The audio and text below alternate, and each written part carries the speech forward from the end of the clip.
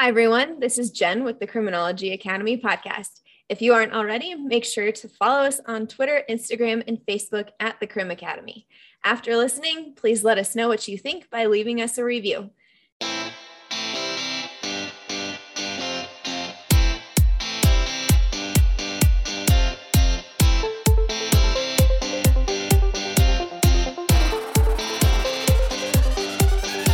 Hey everyone, I'm Jenn Tosley.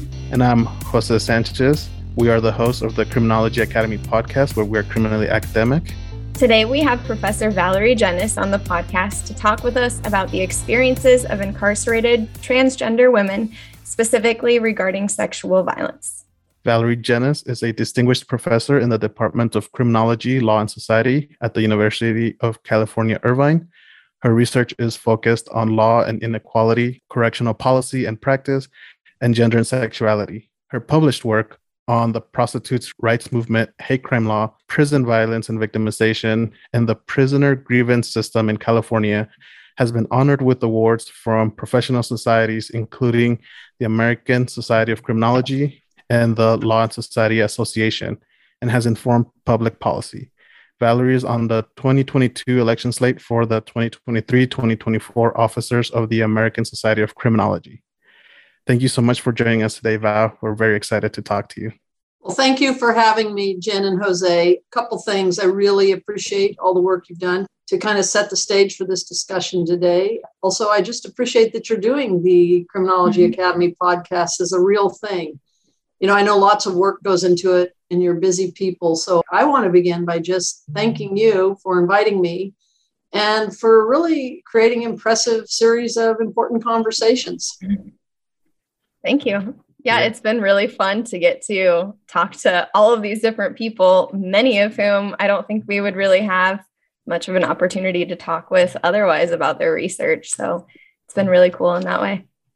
Yeah. And, you know, we tend to get so niche with our work, and kind of a lot of the times we end up staying in our own little bubbles of whatever we specialize in. And this gives us a great opportunity to just learn more about what other people are doing and things that we don't know. So we really appreciate people like you coming on and sharing your knowledge with us. Happy to do so. All right. So today's conversation, we're going to start off by talking about kind of a broad overview of transgender people in the criminal justice system and in custody. Then we'll move into a paper authored by Val, which was the Vollmer Address for the American Society of Criminology in 2019. And then we'll finish up by talking about the Transgender Respect, Agency, and Dignity Act, or SB 132, and some of Valerie's research regarding this act. So to get us started, in some of our previous episodes, we've talked about racial and ethnic disparities within the criminal justice system, but so far we haven't yet discussed disparities with sex and gender. Do transgender people experience injustices in the criminal justice system, whether that's from police encounters to the courtroom to correctional settings? Okay. Thanks, Jenn. You know, we are going to talk about transgender people and transgender women in particular, and I don't want race and ethnicity to get lost in this. Obviously, there's some intersectionality going on, and we'll try to keep that to the fore as we go forward. But let me start by saying there is a growing body of literature that shows transgender people, and in particular transgender women, and in particular transgender women of color, are disproportionately in contact with the criminal justice system or the criminal legal system. And it's not just contact. They face considerable discrimination and other types of harm connected to that contact. So I would say what we know the most about right now is the disproportionate contact with police and the overrepresentation in jails and prisons. I mean, these things are just clearly documented. Perhaps less so about the court experience, for example. But what we have is a growing body of literature that just kind of takes as a fact that trans people have differential contact with the system, especially in policing and in jails and prison populations. I wanted to start to make this point by just alerting everybody to a very important landmark report that came out titled Injustices at Every Turn. I knew we were going to talk about injustice. So this is a report, Injustices at Every Turn, a report of the National Transgender Discrimination Survey. It came out in 2011, so it's about a decade old. And they surveyed 6,450 transgender folks and gender nonconforming folks from all 50 states, the District of Columbia, Puerto Rico, Guam, U.S. Virgin Islands. So a really broad survey. And the report got a lot of attention because it detailed the depth and breadth of this injustice in the lives of transgender and gender nonconforming folks. Let me just give you a couple quick statistics to get us rolling.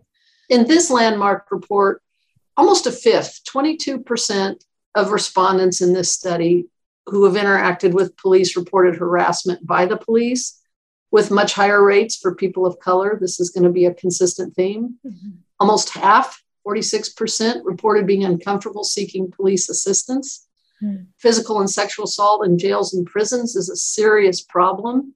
In this report, 16% of the respondents who had been to jail or prison reported being physically assaulted, and 15% reported being sexually assaulted. By the way, in my work, the numbers are much higher on the sexual assault. We'll get to that in a minute. I just thought we should get this out front because this report was released over a decade ago. And these kinds of findings come up again and again in various outlets.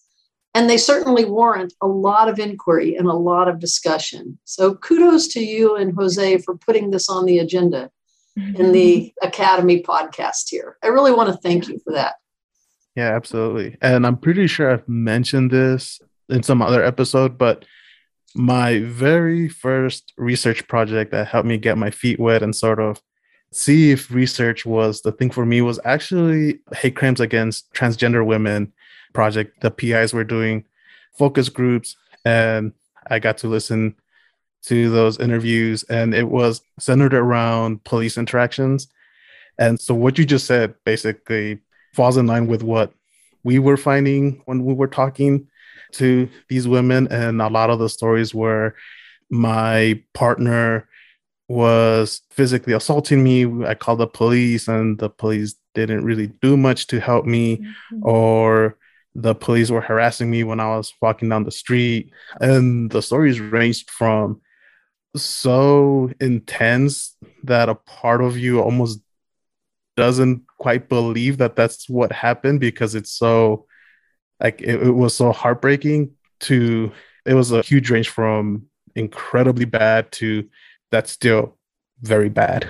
Like there weren't very many, but one of the big things, and Val, I don't know if you can speak to this a little more, but one of the things that we were finding that actually surprises a little bit, it's like the older transgender women had a much more negative view of the police than the younger ones. And the younger ones would often start tipping into more of a positive view of the police. That's really interesting, Jose. First of all, I think for as difficult as I know it is to hear those kinds of stories, they're important. I began with giving some what I think to be pretty alarming statistics. There's stories behind those numbers. And if you've ever had an opportunity to hear those stories, they are overwhelming because they're real people's, real lives, real bodies, real harm. The particular thing you said about the age observation, I'm going to tell you I don't know. That's the bad news. I can't think of a study that really interrogates the age distribution. But I will tell you, I'm currently doing some work with Stefan Vogler at the National Opinion Research Center. We are funded by the National Institute of Justice, and I want to thank NIJ and taxpayer support, basically, to do the first national probability sample of households to understand LGBTQ people's experiences with and attitudes towards the police and law enforcement. So we're just about to launch a national survey, and we'll have 700 LGBT folks and 700 of their counterparts. And we're going to ask some of the most basic and some of the most innovative questions so that we can systematically understand kind of across the country, what does that look like? And of course, we'll pay attention to age, and we'll see if there are differences. Of course, sociologically, it's easy to imagine there are. We know that there's age effects in all sorts of things that criminologists are interested in. And when it comes to the LGBTQ community, we know that older people have lived through different eras of policing and different eras of how being queer has been situated in this country. So, Jose, I think your memory of those conversations and pointing to age is very astute. do another podcast with me when we get the survey findings back from the big study, but I don't have those findings yet. We'll try to unravel a lot of that. I will say I've worked a lot in various settings, one of which, of course, is Los Angeles, close to where I live. And yes, when you talk with some of the older folks who have been around a while and they've lived through generations and decades, they do have stories to tell about what it was like in the 70s or the 80s or the 90s or the turn of the century. And those stories are lived experience based on being around for decades and accumulating those experiences. I'm not prepared to talk about a particular age effect today, but it's an easy hypothesis. Right. Yeah, I'd be super interested to see what shakes out of those results. Because this was a very, very small study out of Los Angeles. So, it could have just been sampling. But yeah, I'd be very interested to see what comes out of it. But a lot of what we know right now is what I'd call cross-sectional data. So we take a snapshot, right? And we try to understand either the disparate connectivity to the criminal justice system, or we try to understand the variation therein or around that. Let me just cite one more right up front. I really want to hit home on this differential connectivity or differential contact with the criminal legal system. So a more recent report came out, and the title is even more telling. The title is called Unjust, the broken criminal justice system fails transgender people. This came out in 2016. And again, it provides another one of these illuminating snapshots.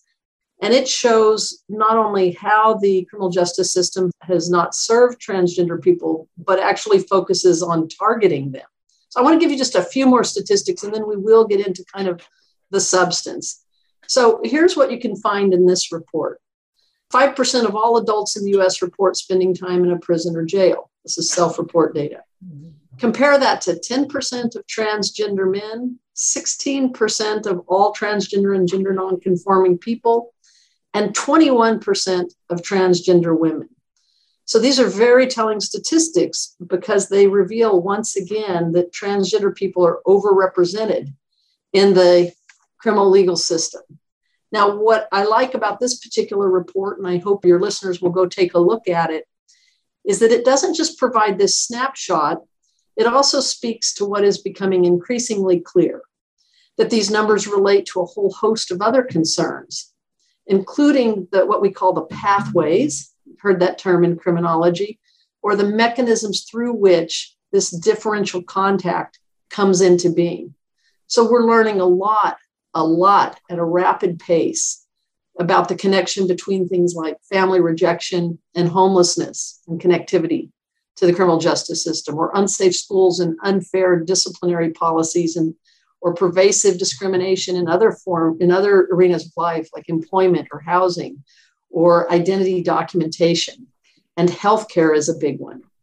So when we talk about this snapshot and this disparate kind of connection to the criminal justice system, we also have to talk a lot about the criminalization of a whole host of things, drugs or sex work. And we have to talk about different policing strategies that surveil or target or push people in very patterned ways. Actually, push is, I think, too subtle of a word. I do like the word institutional pathway. What are the patterned mechanisms that produce systematically, predictably, these kind of contact disparities with criminal justice? And you two both know a lot falls out of that contact, right? Yeah. So I really appreciate that you've heard those stories, Jose.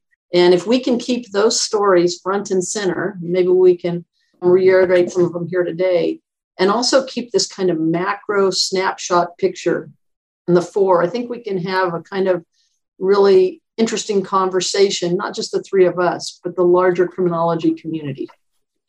Yeah. Right. So talking about sort of the macro, and this is probably, I feel like we can confidently say this is probably a little outdated by now, but the American Journal of Public Health published a paper in 2017, and they estimated that about 390 per 100,000 adults in the US are transgender. And so this roughly equates to about 1 million Americans. Do you have any idea about roughly how many of them come into contact with the criminal justice system in a year? I don't. Most of what I read and what I study talks about percentage who report, right? And so I've given you some of those data. We know there's disproportionate contact. I mean, I don't think that's very debatable anymore.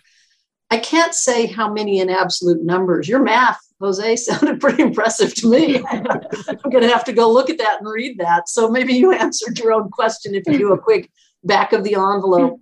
I'm very hesitant to say a specific number in absolute terms. We have debates about how many people are in any given subpopulation to begin with, but I'm not at all hesitant to talk about the disparate nature of it. And that really brings us down to rates and percentages and gaps.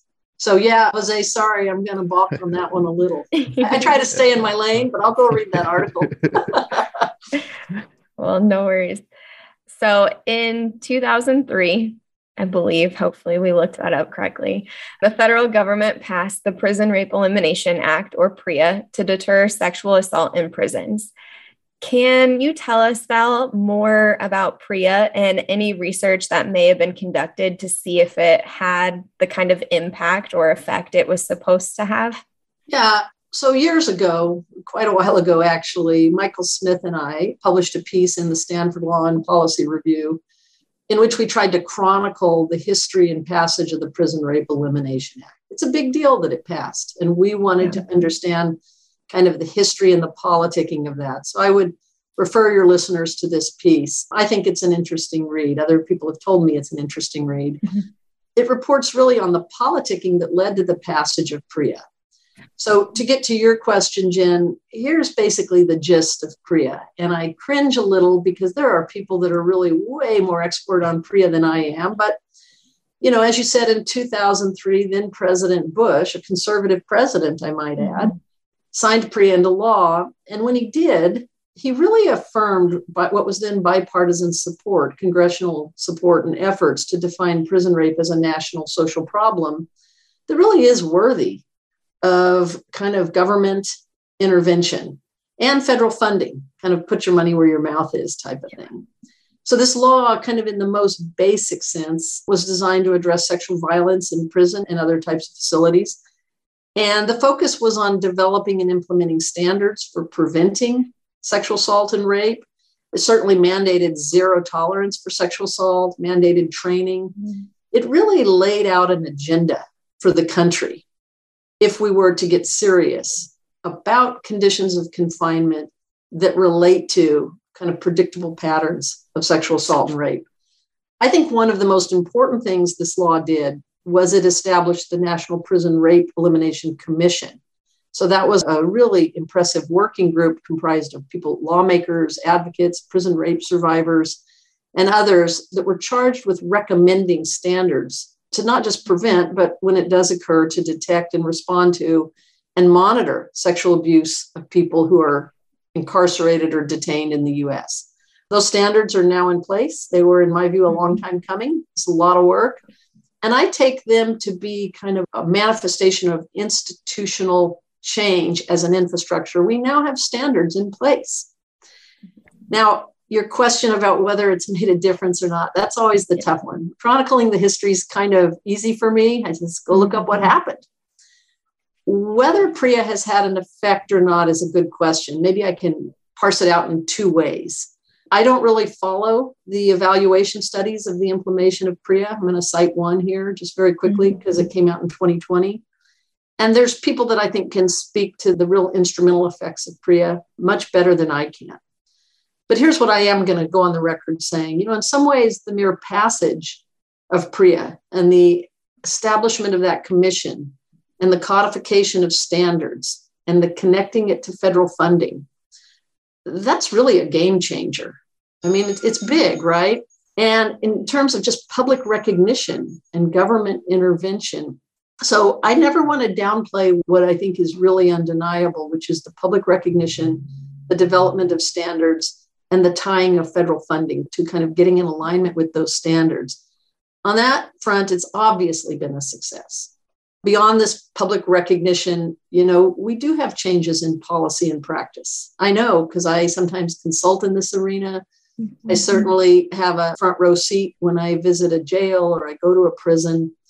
I think what you're really getting at, Jen, is have they made a difference in the experience of being incarcerated? Have they lowered the sexual assault rate and the prison mm-hmm. rate? Kind of what my mother used to say, where the rubber meets the road.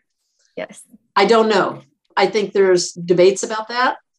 I will point you to a 2020 study, so it's not that old, that came out by Hayden Smith. And it appears in evaluation and program planning. And it kind of takes a lessons learned approach. And in this piece of work, they look at 19 correctional institutions and some community-based pre-release work centers that kind of are responsible for housing about 22,000 people. So that's a big chunk. Mm-hmm. And Smith concludes the following, and now I'm quoting: the implementation of PREA in a southern U.S. state prison agency was a success. Now, that's a bold claim. I'm not quoting anymore, but success meant in this study, it was supported by administrators, correctional officers, and people who are incarcerated. So I think there's different ways to say, has it made a difference? In terms of being part of the correctional apparatus, gigantic difference. In terms of finding changes at the policy and practice level, absolutely. I guess if I had to be bold, my observation from just working in this arena is predictably it's unevenly implemented, right? Almost like any public policy. Mm-hmm. So I would say, here's a final kind of tidbit about just the embeddedness of PREA. I'm always struck when I'm in a prison or a jail and I talk with people about PREA and they use it as a verb. Think about that. PREA is a federal piece of legislation. And I've heard both people who are incarcerated use it as a verb, kind of, I PREA'd his ass. That means I filed a grievance. Or I hear staff say it, I was PREA'd. I think that's an amazing amazingly telling linguistic turn. Mm-hmm. It's part of the vernacular. Everybody's aware of it. And that to me means it's made a difference. Yeah. That's really interesting. I know that I was just in a prison in the Oregon prison system a couple of weeks ago, and I noticed there was a poster of PREA on the wall, and it just caught my eye. I think maybe because we were planning this episode, and I was like, oh, okay, there it is right there. I didn't hear anyone talking about it, but just the fact that it was hanging in like the staff room, that was something that definitely made note to me. And then using it as a verb, it's interesting. There was a powerful moment, and I always worry when I go from recall because my memory, like anybody's, can be fallible. But when I first started doing some of the work that we're going to talk about here in a minute, I went to a hearing in a prison in California to discuss PREA. And this was right after it passed and how are we going to implement it. And there were some authorities at a panel and they were listening to testimony. And a survivor of sexual assault was telling his story. And one of the panelists in a suit said, well, why didn't you report it? Right? Age-old question that it's kind of still gets asked, unfortunately. Why didn't you report it? And the person who was telling, his story, who the power dynamics are stunning, a panel of people in a suit questioning, interrogating, I would say, a survivor of sexual assault. His answer was something like this, not a direct quote. Sir, you don't understand prison life, do you? And I thought that was an appropriate response, right? And it's just a hearing. It was a very memorable moment to me because I thought, we have to understand the interior and conditions of confinement and that experience and the correlates thereof. So we don't ask people, why didn't you report it? Right. And right. B, so that we actually have the answer to that already. In fact, we do know. Jose mentioned in the intro, I studied the prisoner grievance system in California, wrote a whole book on it, funded by the National Science Foundation. Again, your taxpayer dollars. Yeah. And we tried to answer, not why didn't you report it? Because there's tens of thousands of grievances filed. But why do people continue to report when they don't have that much faith in the grievance system? Mm-hmm. It's an interesting question. That's another podcast. Yes. Absolutely. Yeah. Okay. So let's get into your article. I think we've set a solid foundation here. So the article we're going to be talking about was authored by our guest, Val Jenness. It was written as a Vollmer address in response to receiving the Vollmer Award from the American Society of Criminology in 2019. It is titled The Socioecology of Sexual Victimization Against Transgender Women Who Are Incarcerated, a call for more research on modalities of housing and prison violence. And it was published in Criminology and Public Policy in 2021. In this address, Val provides some political context discussing how current President Joe Biden has spoken out about violence against transgender people. Val also discusses an emergent body of literature regarding sexual violence against incarcerated transgender women, policy responses to this form of violence, and provides a guide for future research. So, Val, the very first question we like to ask in this section is, what were you hoping to accomplish in this article as part of your Vollmer address and winning the Vollmer Award? Thanks, Jose. That was a nice overview of the article. You've done your homework, I can tell. Really, really nice summary. Well, first, let me say I was very honored, obviously, to receive the Vollmer Award from the American Society of Criminology, because it's a special award, because it honors people who have scholarship and professional activities that have made a difference somehow, some way. This particular award focuses on the treatment or prevention of criminal delinquent behavior and other things. So it's wonderful. It's humbling. It's nice. It's motivating to have your colleagues say, we think you've made a difference. I don't know what could be more flattering, really, to say somehow what you do matters. It's a little awkward because a lot of my work has been done collaboratively and collectively. So I want to say, although I'm the sole author of that piece, it really reflects a lot of work done with a lot of collaborators. And I think I should just give a little bit of a shout out to those collaborators. I can't do my work without them. I hope you know that. I know that. I hope they know that. And two in particular, Jennifer Macy and Lori Sexton, are really the collaborators with whom I've worked most closely on this long-term project. So I think of us as full partners in this enterprise. But that was my piece. I wrote it. And Jose, you did capture exactly what I was trying to do. I was first trying to capitalize on the moment in history when Biden was running for president. And in the intro, I talk about he was the first vice president to declare transgender rights, quote, the civil rights issue of our time. That's pretty powerful from a vice president.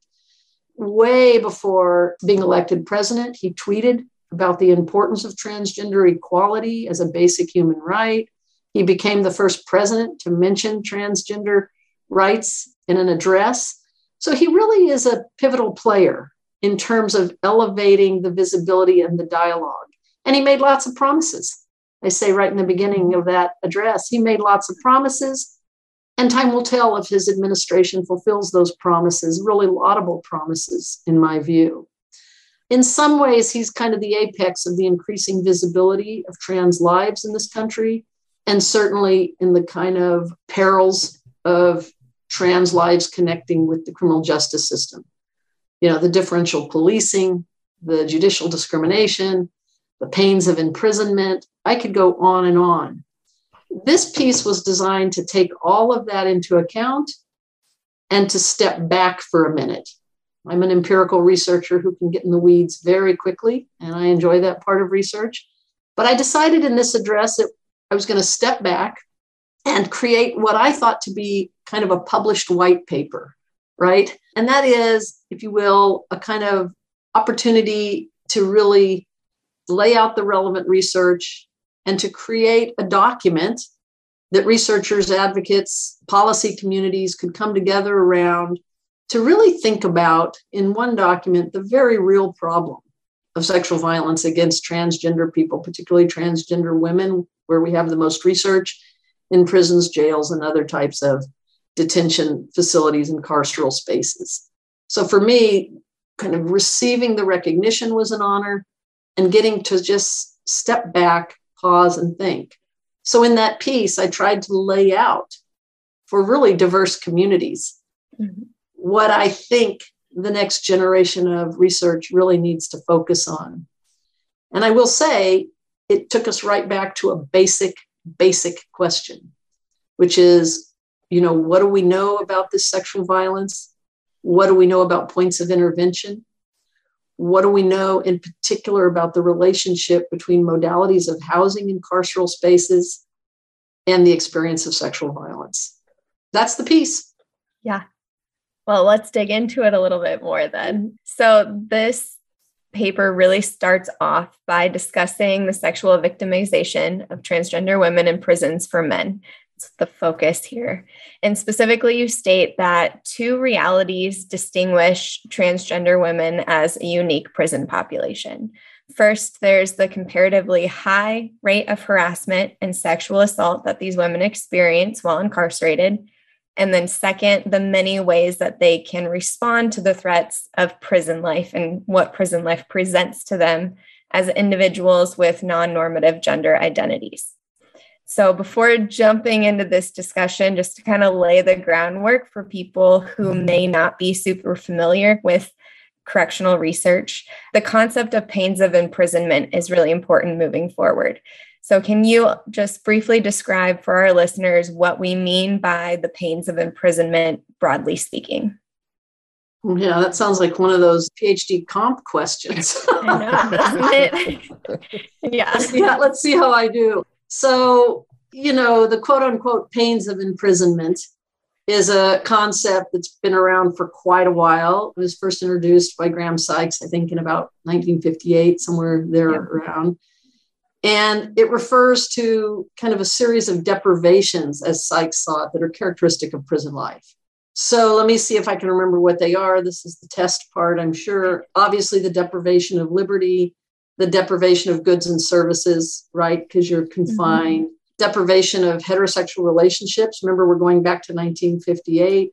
Certainly the deprivation of autonomy, kind of part of the liberty component. And interestingly, the deprivation of security, which I always find interesting, given that if you hang around with enough corrections people, one of their refrains is safety and security.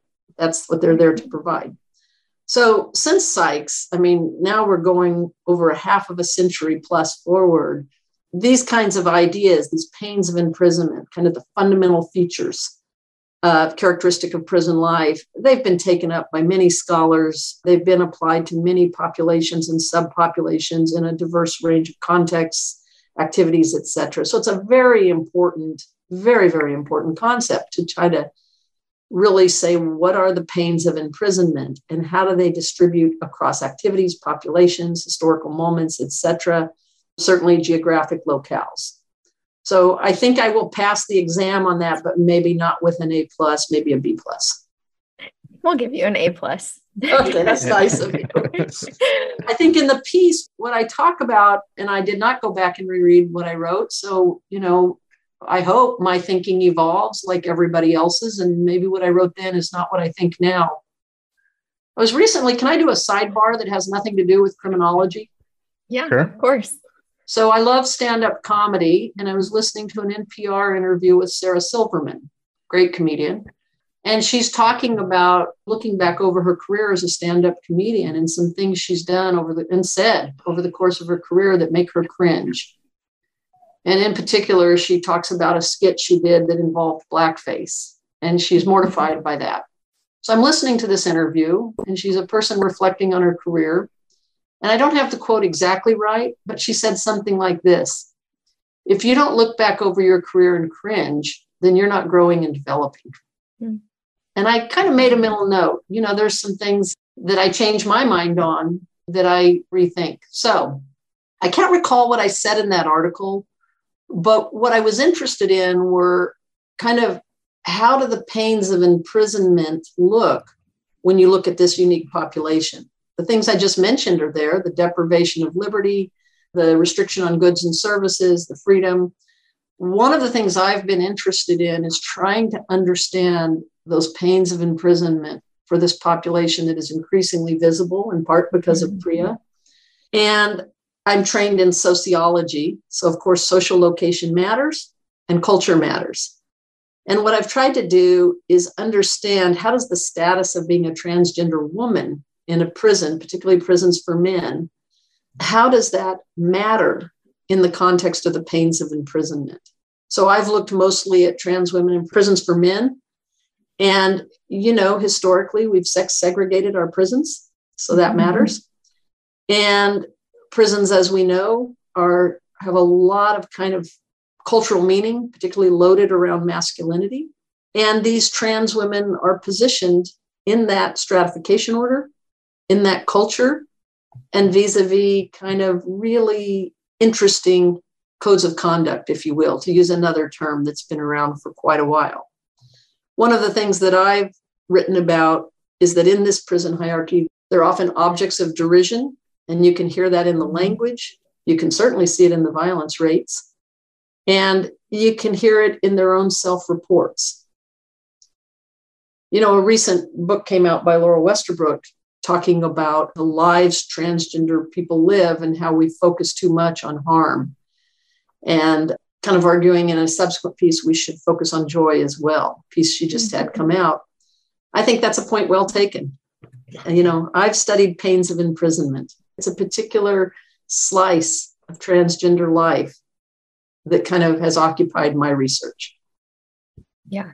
If I remember right, that is exactly where you go with the pains of imprisonment and talking about this, like almost lower tier social status that they tend to fall in, and that they acknowledge and know that they're discriminated against. And so how do they deal with that aspect of the prison life? Not just, discriminated against is such a important term. Verbiage. It's also very polite. They're abused. Yeah, right. Harmed. Yeah. Not everybody, but we have a statistic we produced, Lori, Jenn, and I, that gets cited a lot. I've seen it in a video on the web. It's in some legislation here in California, but we basically say by a factor of about 13. We actually put a number on it. So when we talk about these things, we're talking about patterns and trends. And Jose, thank you so much. We're talking about real stories, real people with real experiences. In the piece in Criminology that we published, we tried to do both. We tried to give some patterns and trends and rates, and we tried to give a lot of voice as well, all in a short article with page constraints. Yeah, that's quite the undertaking, but it's important work to do, right? So it is often depicted in movies and TV shows. And the one that came to my mind was Oz. I don't know if either of you have seen it, but it's basically a TV show set in prison and showing like the lives of prisoners. And they even have I think at some point they call it a gang, but they call them the gays. And it's just like this band of homosexual men. And it gets depicted that these like non-normative identifying people, or those who are part of the LGBTQ community in prison settings, it can have some pretty dire consequences. And I think that gets depicted in the media. And in your research, you highlight that these individuals are particularly vulnerable to things like assault, both sexual and non-sexual, compared to others who are incarcerated. What does the research tell us in terms of statistics for this type of vulnerability compared to other incarcerated individuals? Yeah, so I've done 2 studies. The second one, I think, is a better study than the first one, but interesting, they corroborate on this point. In the first study, we found that about 59% of transgender women, for example, report being sexually assaulted while incarcerated, whereas slightly more than 4% of their counterparts report it. In the second study, we found 58.5%. So this is kind of a researcher's dream where you do 2 studies and the number converges. Yeah. I will say it gets even better because shortly after we submitted a report on this research, the Bureau of Justice Statistics put out their number. And it was about the same. There's always some error here, but these numbers are starting to converge that really point to this differential vulnerability of transgender people. Now, BJS also looks at other groups in the LGBT community. And while the numbers move up and down, the disparity kind of remains constant. So I think we're at a place in our collective kind of research, understanding, advocacy, policy development, where we're not really debating the differential harm anymore. And by the way, I've been at this long enough where I used to hear the debates, right? People would critique the study or people would talk about other things. So in my mind, there's just no doubt that there's differential harm based on these rates. Those are alarming rates too. Yeah, if you want to read a really good, I always like your listeners to kind of have something to go look at. My colleague and collaborator at UCLA, Elin Meyer, did a wonderful piece. Elin's a public health person and published on sexual and gender minorities in carceral contexts and differential rates of harm. So if people really want to parse that out, I would say go look up Elin Meyer's work. Okay. Really kind of, I think, the piece to read. Yeah. All right. So that kind of talks about this first reality that you mentioned in your paper. So let's move then into this discussion of the second reality. That is the many ways that transgender women respond to threats given what the prison life presents them. Given that they're aware of these threats and the insults that come their way, they must attempt to adjust to prison life by managing their environment in some way. And there's a catchphrase that you mentioned in your paper, fight or fuck, which references the two options that transgender women see themselves as having for managing these hostile situations. Perhaps it's obvious, but what does this catchphrase mean? And would you say that this catchphrase was born out of the correctional context? And if so, how?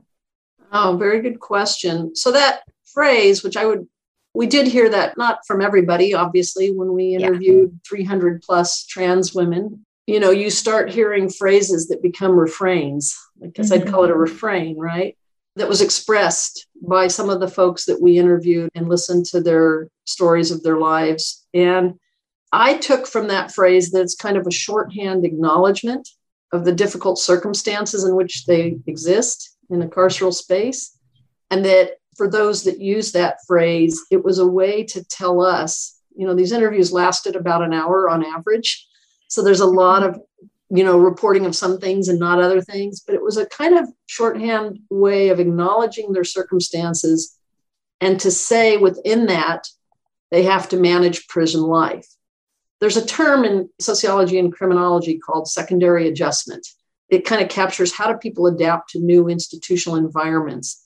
This refrain is in some ways kind of connected to this secondary adjustment. That is, if you understand the structure and operation and culture of these carceral spaces, and then if you put kind of as a nexus the way in which gender and sexuality plays out in those spaces, you understand very quickly that these groups of people who are incarcerated have to manage a very difficult environment. Sometimes I've said a uniquely predatory environment. Over time, I'm not so sure it's unique, but I think I've used that phrase before.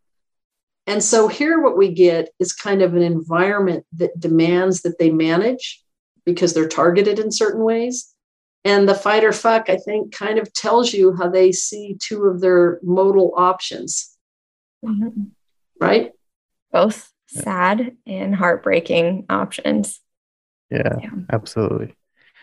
I think if you read the criminology piece, and I know you two have, that refrain will become kind of more understood when you read the voices that we've presented in various publications. I will say that paper is incredible. I really enjoyed reading that paper, and it was actually on my comp list to go back to comps here. Are you kidding me? Somebody put that on your comp list? I feel like I've made it.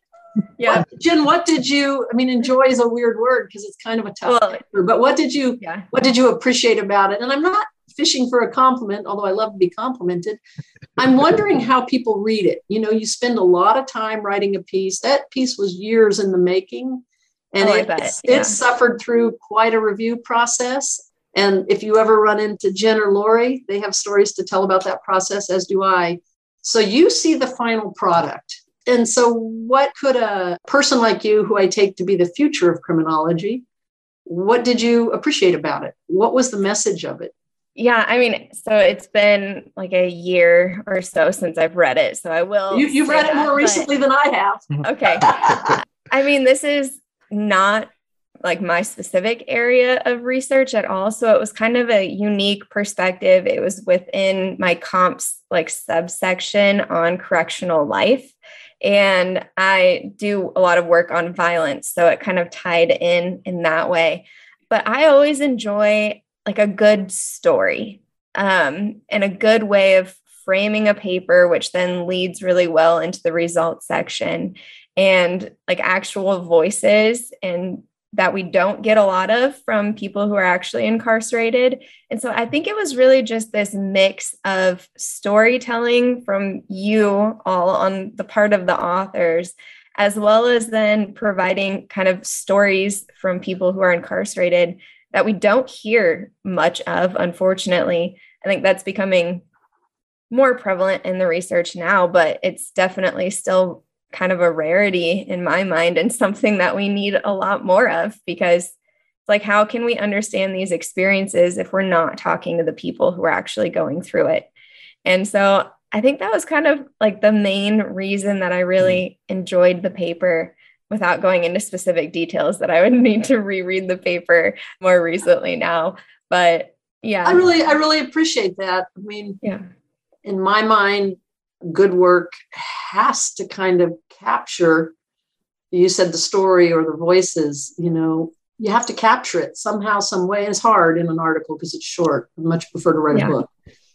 I never thought about it. There's us as the narrators, there's the participants in the study, there's the models we present, tell a story, right? The statistics. So thank you. That's really nice to hear. That's always the goal. I will say some people like the story and some people don't like the story. When I move in policy circles or in advocacy circles or practitioner circles, once you lay out a story, then we have the reception of that story. How do people hear it? So, and I'm sure the work that you do has to be very divergent when it comes to those different groups that you're talking to, the politicians, there's, segments within that. And I'm sure some of them like what you're putting out there and others are not as big of fans. It's true. Yeah. It's true, and I've long since learned, I think, when people like your story, they tell you it's good work. And when they don't like your story, they critique your methods or they tell you what's wrong with the theory, right? That there's kind of a reverse engineering that often goes on, right? Yeah. I think part of the story we tell is a pretty harsh story. Over the course of my work on this and other projects, some people wish I would tamp the language down, like the refrain we just talked about. Yeah. Some say, come on, Val, tell the truth. There's worse than that. I mean, people have different thresholds for how you even tell the empirical realities of the story. Right. I put on students I work with, I tell them all to go read this book called Sociologist Backstage. It's edited by Nikki Jones and Sarah Finstermaker, and they go to each chapter is a working social science type, and they interview them about the real details of the work. There's a chapter on my work in there about this work. How did you really do it? We've read your methods piece. Now tell us the backstage, what really went on. I think it is a wonderfully illuminating volume because you can juxtapose it with how we all learn to do research, kind of the textbook. And then these researchers that are really out there doing it, telling you how the sausage is made. Yeah. And challenging. Challenging. Prison research alone is challenging. Research alone and the ethical problems and the concerns. And in my case, how do you manage sitting alone in a room in a prison somewhere and hearing these stories? Yeah. How do you deal with that? So thanks for liking the piece. It was a hard-earned piece. Trust me. Oh, I'm sure. Yes. Yeah. I'll have to go give it a read. And okay. So one of the other things that you mentioned is that there are a variety of housing strategies for transgender prisoners. Can you tell us a little more about these strategies and where is the policy surrounding these headed as we move forward? Yeah. So this kind of gets us back to the Vollmer piece, in which I lay out a core question about what is the relationship between housing decisions and modalities and the kind of topography of violence. And in the piece, I lay out that there's kind of three modalities we can talk about. The first, and I think this is where you're going with this, Jose, but cut me off if not, is what I call an integrated context.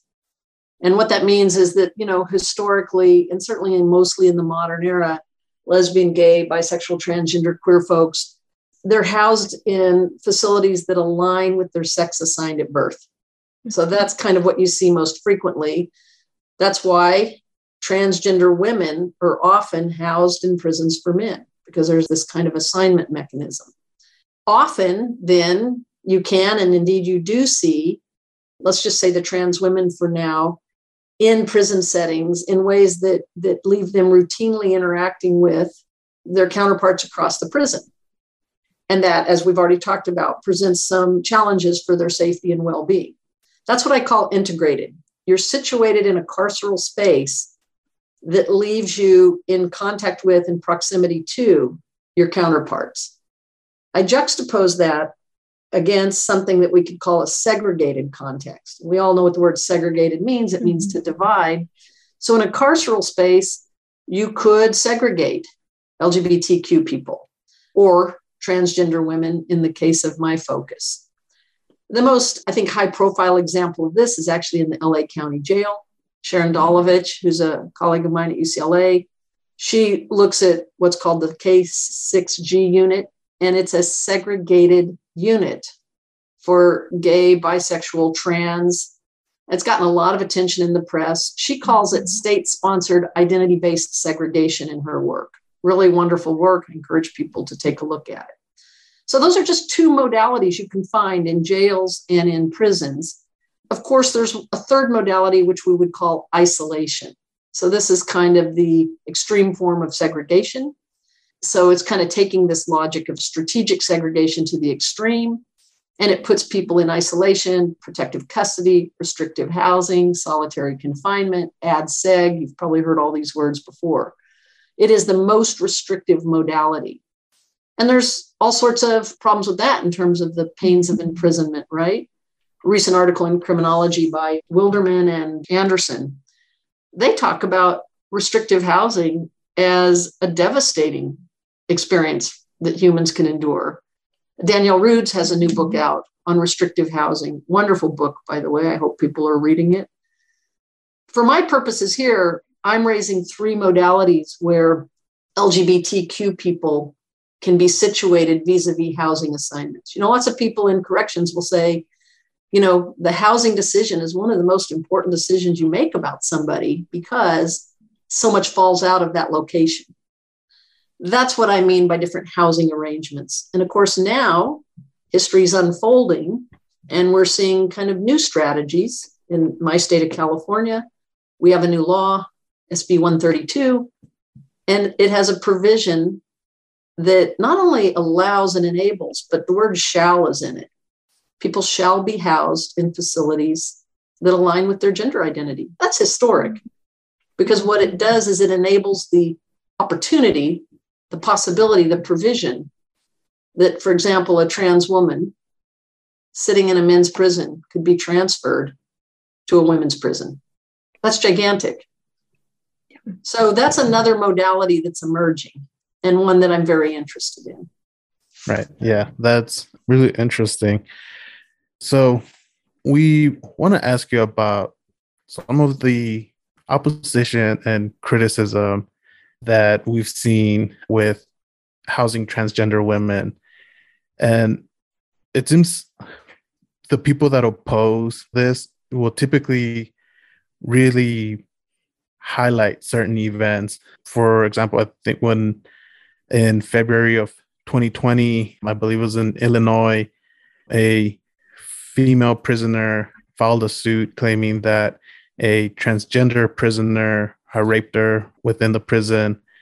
And that was just like all over Twitter, of course. And, you know, of course, it's Twitter, right? So, and the other big one also was, and this wasn't in an incarceration setting, but a big one that a lot of people used was MMA fighter Fallon Fox, who is a transgender woman. And you had people like Joe Rogan saying, well, first of all, she's not a she, she's a dude. And they were going on about bone density. And they were kind of using this to highlight like they're different, right? Like they're physically imposing, they can hurt biological women. And and again, I don't know if we should caveat that again, like this is Twitter and Twitter's kind of a special place.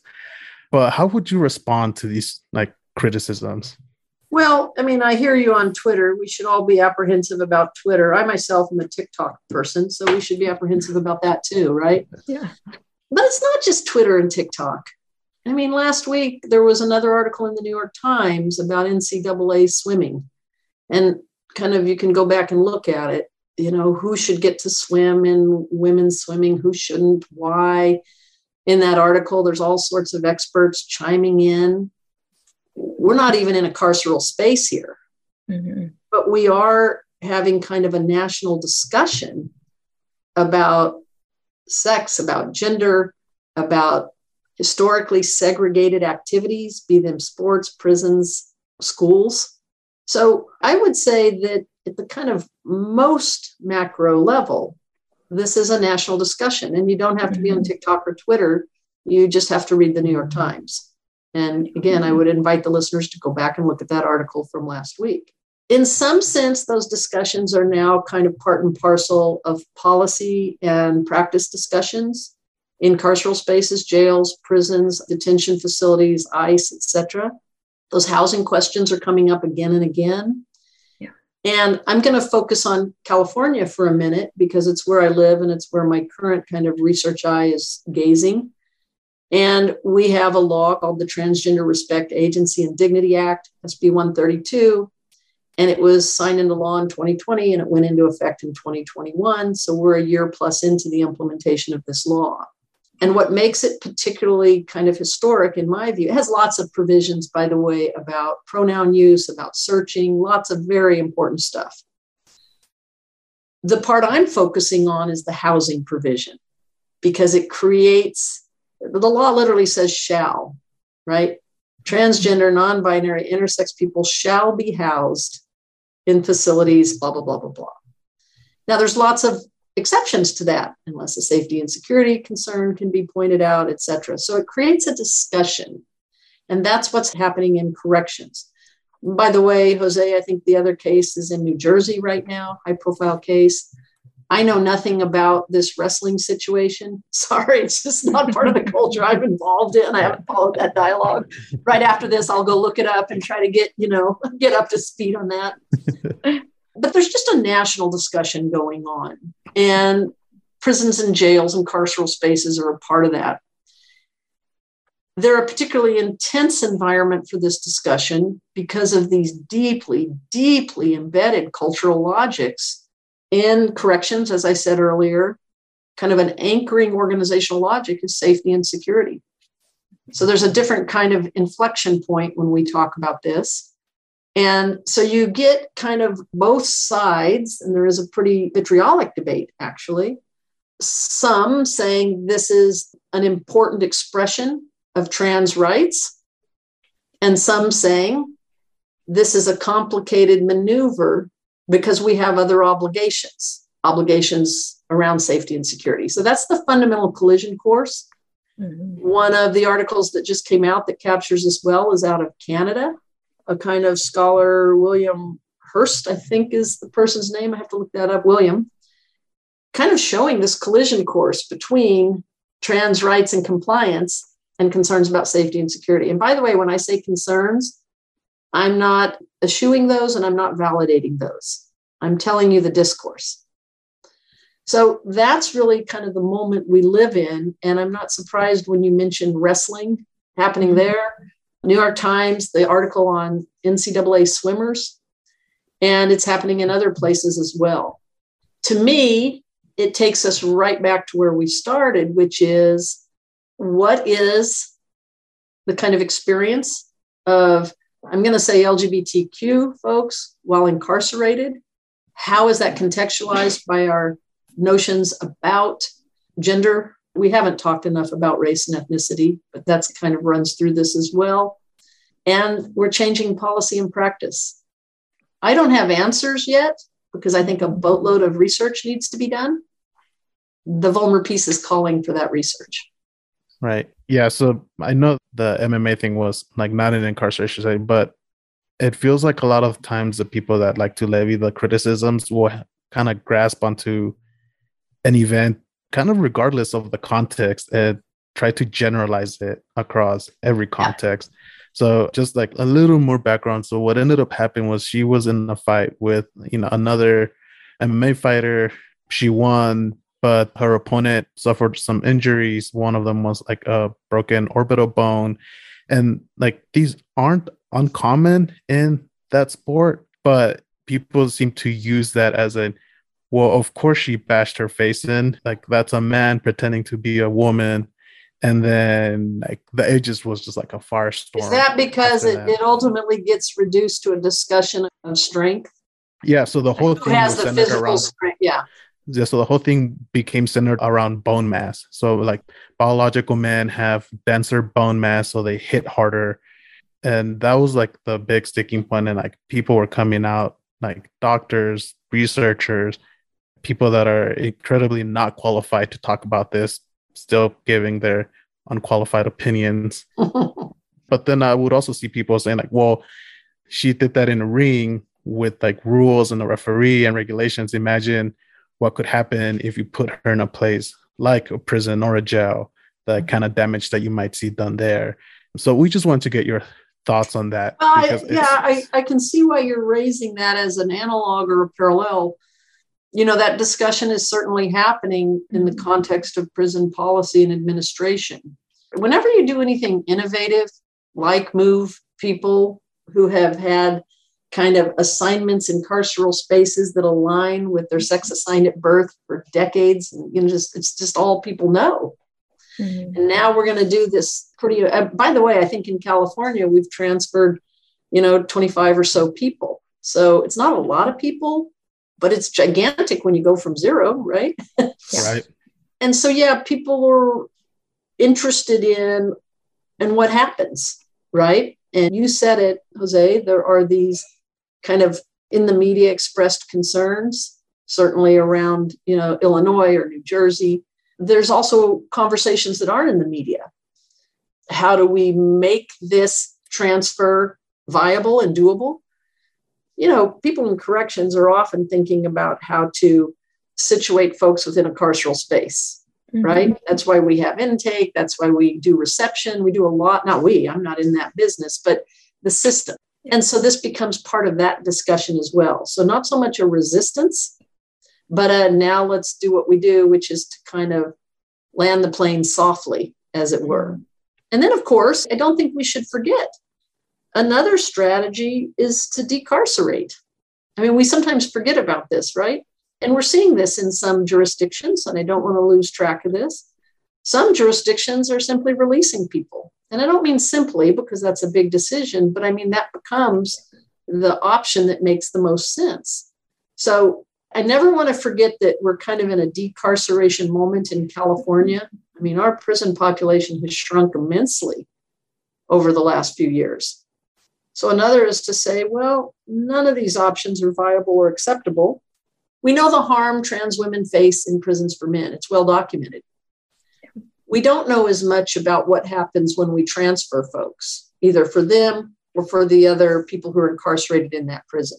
And then we know that under certain conditions, we can release people. So I would like to have more discussion around the decarceration move, right? Yeah. That's another option. Yeah. Yeah, I think you're right. People do tend to forget that it is an option. Yeah. Yeah. I mean, we've been so focused on incarceration for so long. I think, Val, this goes back to your point of this is what we've been doing for X number of years, for hundreds of years, and this is what we know. So changing that discourse or changing policy is hard. Well, the discussion of it is even hard, I'm sure, in some circles. So, yeah. When you frame it that way, Jen, I will say, so I taught my first class in 1987. I published my first article in 1990. So I've been at this a while, right? Mm-hmm. And studied different topics. I will say one of the things that's always intrigued me, whether I did the prostitutes' rights movement or I did hate crime law when it was forming, or this trans project, or even SB 132 with my collaborators at Cal State and UCLA, I've always liked to be in a zone where something new and interesting is happening. Yeah. So the prostitutes' rights movement, I was just fascinated by the idea of working girls, as they called themselves, trying to decriminalize prostitution. And the name of the organization was Call Off Your Old Tired Ethics, Coyote. What a phrase. Telling the rest of us to call off your old tired ethics. And later I found out, I've never confirmed this, coyotes apparently mate for life. They're one of the most monogamous animals around. Wow. So just a series of kind of interesting, creative, political kind of maneuvering. And, nobody had studied it. I was interested in kind of what are they doing? How are they doing that as an act of political mobilization? My work on hate crime law, it was these laws were emerging. There was lots of debate about their appropriateness. Jim Jacob wrote a really good book questioning, the criminalization of things, criminalization of bigotry as another kind of leveraging of the state. This project, way back when, I was asked to do the first study because Priya was about to pass or had just passed, I can't remember. And the Secretary of Corrections needed to know some things about her own system and actually wanted independent research to address that. I like going in spaces where not much has been done. Mm-hmm. So for me, the interesting part about SB 32 that I'm working on with, again, Elin Meyer and Jen Macy, is this is a new law. It kind of cuts new space institutionally. And we want to see how it works. Yeah, that's actually a great segue into kind of the next question, which, as you said, you're doing research on this with your colleagues, Elin, I don't want to say the name wrong, Elin Meyer, okay, and Jennifer Macy. And Jennifer Macy, yeah. Yep. And so you've mentioned this a couple of times. Can you just briefly again describe what this act is, the Transgender Respect, Agency, and Dignity Act, and then what exactly this research is that you're doing? Yeah. So the Transgender Respect, Agency, and Dignity Act, it was signed into law in 2020. It went into effect in 2021, and it mandates, and I'm quoting this now, safe, humane, respectful, and rehabilitative environment for transgender, non-binary, and intersex people in the custody of the California Department of Corrections and Rehabilitation. That's landmark. That is big. In fact, and I'm going to quote again, when it passed, the secretary, Ralph Diaz at the time, he said, no one deserves to be treated disrespectfully because of their gender identity or expression. And it is our sworn duty to protect people from sexual assault and violence. Mm-hmm. He promised, and I'm quoting again, to bolster our ongoing efforts to address the inequities and complex needs the incarcerated transgender, non-binary, and intersex community faces. That's the promise. Yeah. So what we want to understand is the implementation of this legislation. And there's multiple parts to it. It's a multi-phase project. We want to understand who, I'm going to give you some quick numbers here. I just looked them up because I thought you might ask. We got about 95,000 people locked up in California Department of Corrections prisons. Okay. Last count, we got about 1,400 transgender, non-binary, intersex folks. We got about 300 that requested a housing transfer, right? We got about 43 that were approved. These are estimates. I don't know. This is what you can get on the web. Right. We got about 9 that were officially denied. And we got about 200 plus pending. And we got about 25 that have actually transferred. Okay. That's just some stuff we found on the web. We're not approved to do the research yet. We're writing proposals. Okay. What we want to understand is now that this law is in place, how will this unfold? Who will request? Which requests will get approved? Who will actually get transferred? What does that experience look like? What are the collateral consequences of that transfer? And what can we learn about the implementation of the law? That's the bare bones of the proposals we've written. We've written 2 proposals. Okay. What I want to know is, what does all of this tell us about prisons as stratifying institutions? So I'm borrowing from colleagues that use this term all the time, Sarah Wakefield, for example, at Rutgers, that prisons draw on stratification, differential incarceration of certain groups of people. They create collateral experiences and consequences that produce stratification. What I really want to know is, how does the implementation of this law kind of motor in that larger context as well? Yeah. So there's the nuts and bolts implementation, and there's the kind of, arguably more academic question about the role of a prison as a stratifying institution. Some of my colleagues study education, some study employment, some study, these are institutional arenas that have dynamics of stratification. Yeah. So that's kind of what we're working on now. I will say, for the record, we're writing proposals. We're hoping to get approvals and access and some of that. and we hope to do the research, but we haven't started it yet. Okay. Yeah. A couple of questions just when you were like throwing those numbers out, which I don't know if you actually know this since you haven't started the research, but like, why would people get denied if they requested a transfer?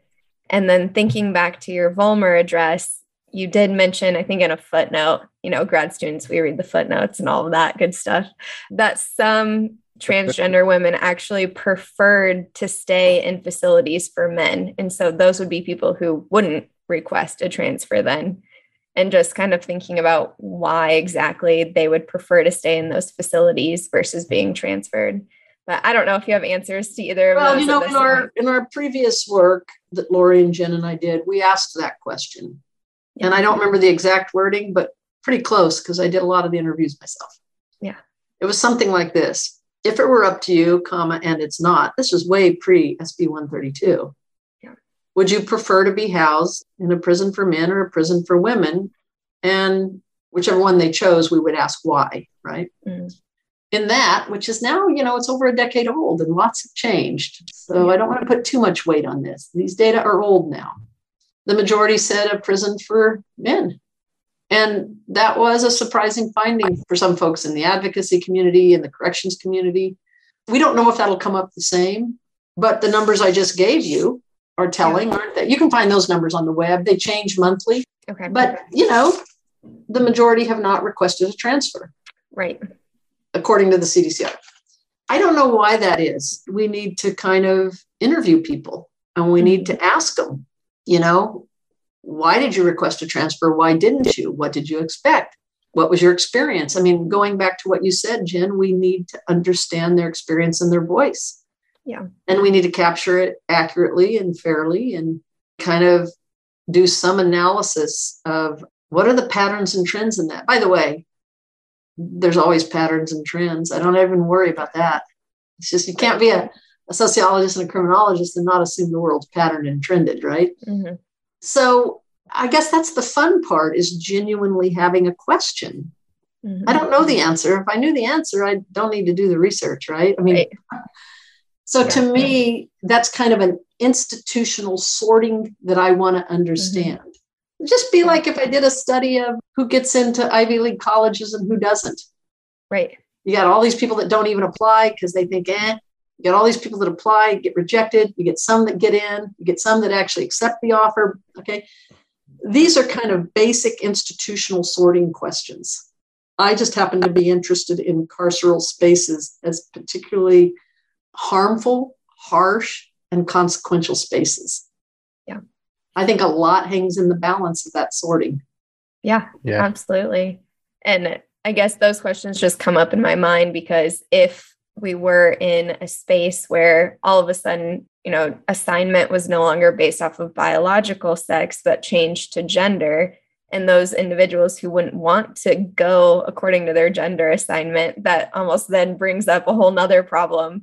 So yeah, it's an interesting question. And I hope that's something that clearly you're planning on looking at if this comes to fruition. But well, it's a big if, right? I don't know if I'm a fool or if I should be prideful, but I do take the long shot on occasion. That's good. We need those people. You have to have access. You have to get approvals. It's a lot of work on the front end in the hopes that you get to do the back end research. And I think you'd be surprised at how many projects I have in a file drawer that never went anywhere after years of trying. Oh, yeah. What you see is the criminology piece. Right. Yeah. It worked out. It's great. Or the Vollmer Award. That's what you see, how we structure our work lives. We report on the successes. You won't see on my CV any place where I report every project that took a dive. Yeah. And I know we had talked a little bit about how you were experiencing the pandemic and how you had to adjust your own research agenda. Remember you and Jose and I talked about this? Mm-hmm. There's a lot of things that happen that prevent us from doing ideally what we wanted to do, or maybe, in an ideal world should have gotten to do. Yeah. Well, and as we've come to find out doing this podcast and just from our experiences, failure is the modal outcome in our profession of choice. So is that true?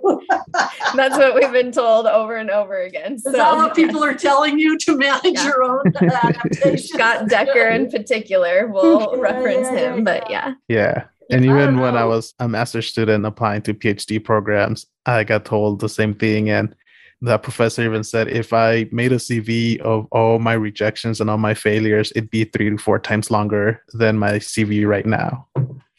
Yeah, no, I think that's right. I once had a student that was pretty upset at getting an article rejected, and it was brutal. The reviews were tough. I was trying to express sympathy because it's horrible. I mean, we've all been through it. It's like, oh, damn it. But the student looked at me and said, well, you don't understand. And I said, no, I do. I mean, no. And made some remark about, my publication record. And I said, oh, but you don't see all the rejections. And I turned and I opened my file cabinet and gave the student the most recent one, which was also kind of brutal. Yeah. And I said, there. And I remember the student read it and kind of looked at me like, ouch. I said, yeah, ouch. Because we don't often share that part, right? We don't often say, here's the nasty things that were said about my work. Yeah. Oh, yeah. So, but it is, I think, and I guess this is particularly for people that are starting out in their career and building their careers, but it's for me too, suffering or at least managing rejection is part of what we do. And I'd like to say it gets easier, but I'm not sure it does. Darn, come on. It's just not fun, right? It's like, that was a waste of time, or back to the drawing board. So yeah, I'm very excited about this work. I'm very excited about the people I'm getting to work with. I keep mentioning these names because you're nice enough to interview me, but these are really team projects. And if I had any advice to people, it would be get the right team. And I got the right team. And so I'm just very excited and hopeful, but I also know sometimes things work out, sometimes they don't. But I know this for sure. If you don't try and get in the lane, it certainly doesn't work out. Yeah. Yeah, definitely. Exactly. Yeah. Sometimes you have to take the shot. Take the shot. And see what happens.